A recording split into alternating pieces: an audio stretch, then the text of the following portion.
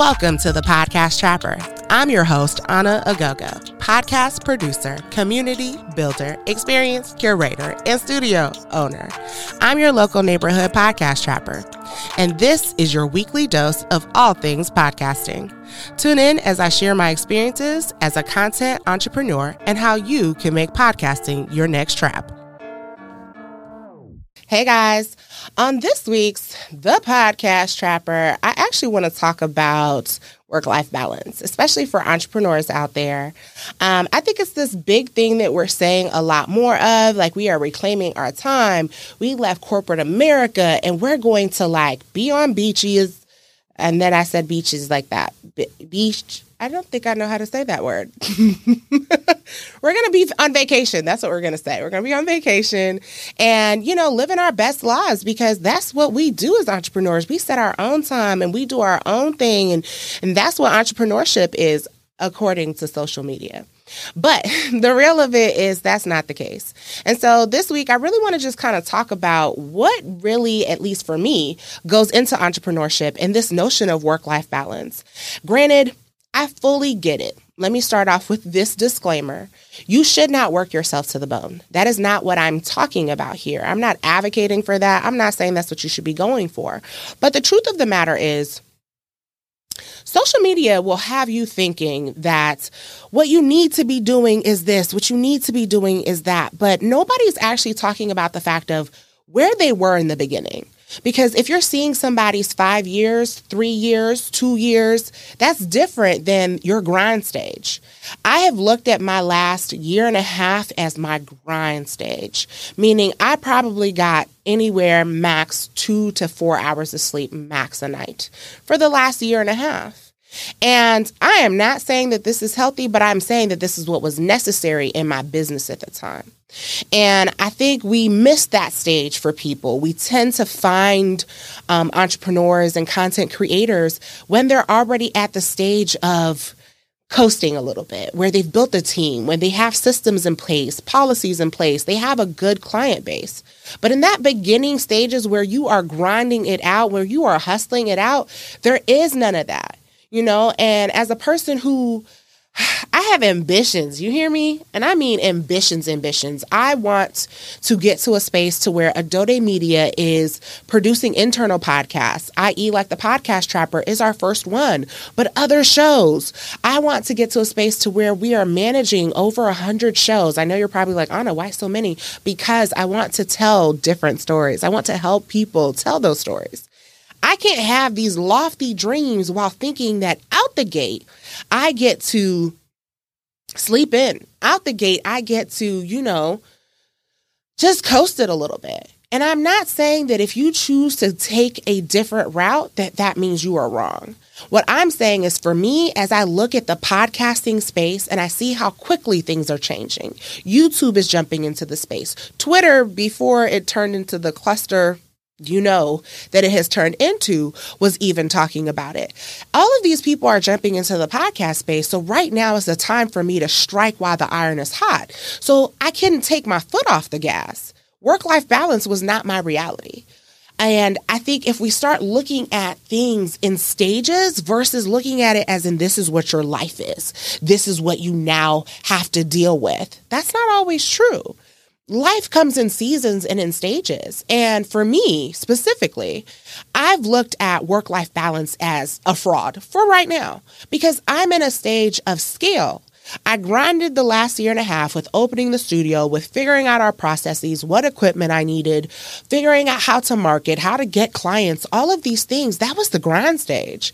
I couldn't just be taking vacations. Quite frankly, I haven't taken a vacation since I really started this business. But as I go into 2023, that's going to change because I'm now moving into my scale stage.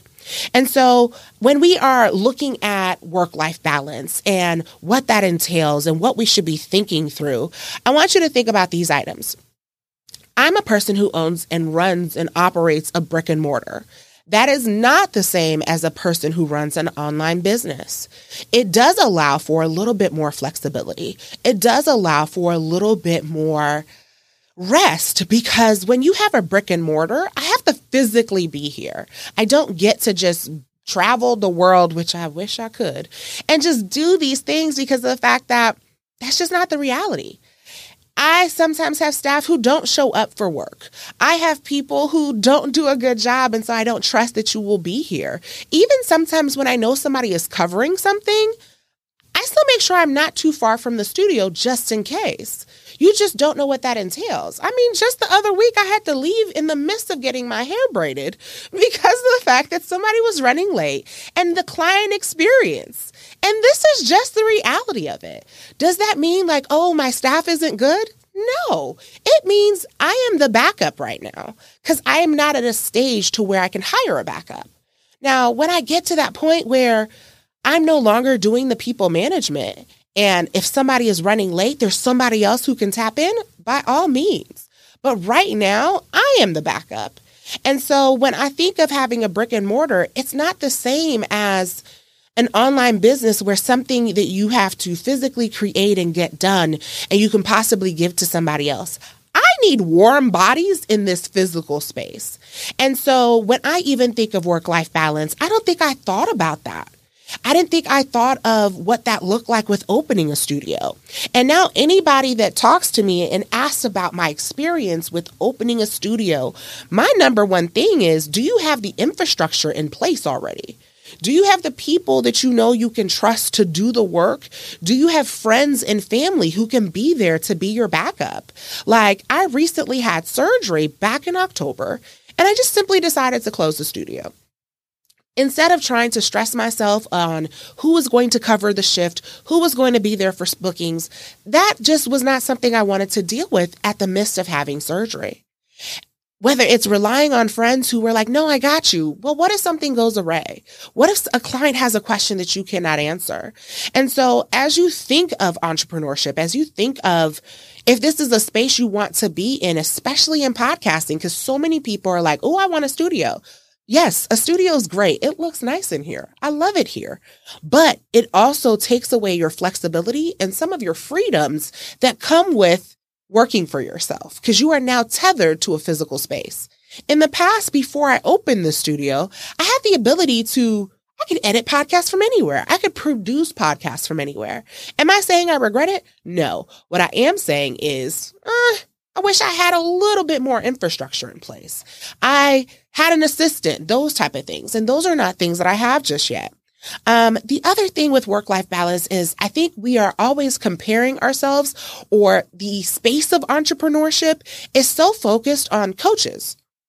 There's a difference between people who do the service for you and those who coach you on how to do the service. So if I'm coaching you on how to do something, I'm not going to say it's easy, but that's different than if I am doing every element of the service. Adode Media, we edit your podcast, we do your show notes, we create your graphics, we schedule it, we reach out to your guest, we do your videos, we do your reels, we have a studio. I mean, I can keep going. We do all elements of your podcast production. Do you know how many people that is to manage? Like, let's stop and think about that, because I can't do all of those things. That's managing a graphic designer, a photographer, a videographer, show note writer, copywriter, I could keep going. And with those different elements in mind, you always want to know, like, are you comparing apples to apples? And so I think oftentimes when people see my success, and I do air quotes because of the fact that success is relative, people are often on the notion of, oh, it's all come easy. No, it hasn't. It has come with mistakes. It has come with sleepless nights. And it's come with this notion of me recognizing that work-life balance for this stage of my business that I'm in is just unrealistic. I'm not a coach. I run a service-based business where we actually do the services for you. And I'm not saying I'm opposed to coaching. Right now I am. But I think we have to think beyond. We have to think about the grind stage. We have to think about the fact that I have a brick and mortar. We have to think about the fact that I actually do the service. And then lastly, I have a team. I have a team that consists of about 10 people at this point. There's graphic designers, writers, editors, production manager. When you manage people, it's a different level of stress because one, ultimately you have to accept the fact that no matter how much somebody might be great at their job, they're not going to be you. And that has to be okay too. It has to be okay for you to accept that that is their way of doing it. And if it's not broken, that's perfectly fine. But you're going to kiss some frogs before you get to the right team. Like that process of managing people, making sure they're doing what they're supposed to be doing while you still are working in your business, because that's a piece that nobody talks about. Everybody says, oh, you should be working on your business and not in it. Well, baby, before I can start working on my business, I need to make sure that the people working in my business have proper systems and structures, and that they're people who actually want to show up each day and do the work. And that's not always the case. I tell people all the time, I'm quick to hire and quick to fire. Well, people are like, isn't it supposed to be slow to hire and quick to fire? No, baby, because guess what? In interviews, people can sell you a dream.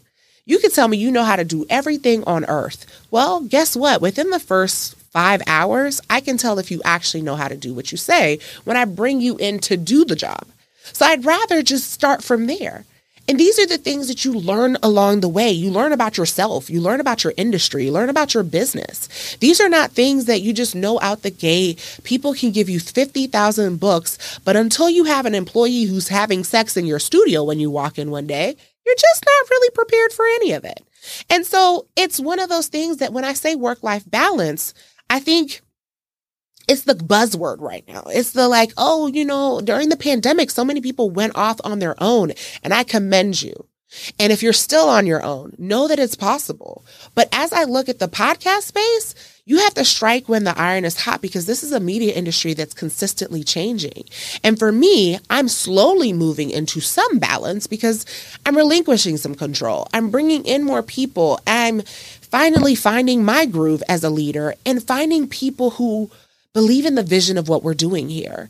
And so the whole premise of the Podcast Trapper is to share this journey with you, kind of share my intake on what this whole experience has been like with launching multiple brands, because building a brand is not just a logo. It's not just these nice photos that you guys see. There's a lot of things. There's email funnels, there's email lists, there's lead generators, there's following up with people, making sure people feel seen and heard. And quite frankly, it can all feel super draining.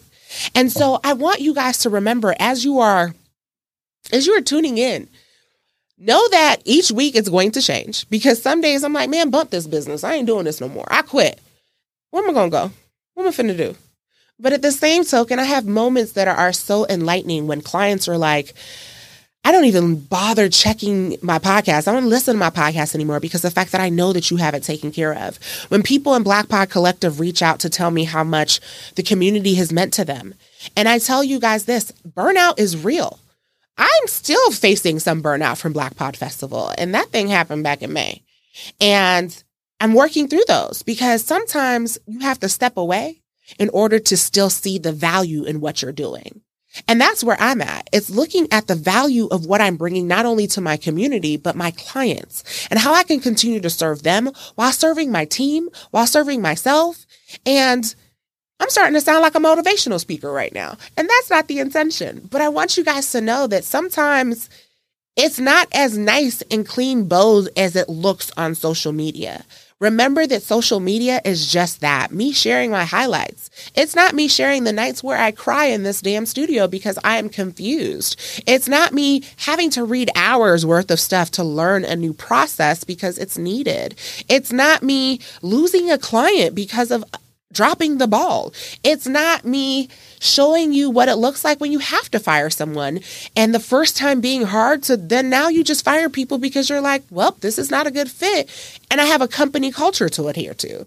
And so as you walk through this journey with me, know that I'm still growing. I'm still figuring it out, and I definitely do not have all the answers, but I'm excited for you guys to join me as I figure all of this crazy nonsense out that comes with the podcasting space. So I do hope that you guys enjoy this, and I hope that you tell a friend to tell a friend that the Podcast Trapper is your go-to resource for all things podcasting as I share my journey as a podcast producer, community builder, and event curator.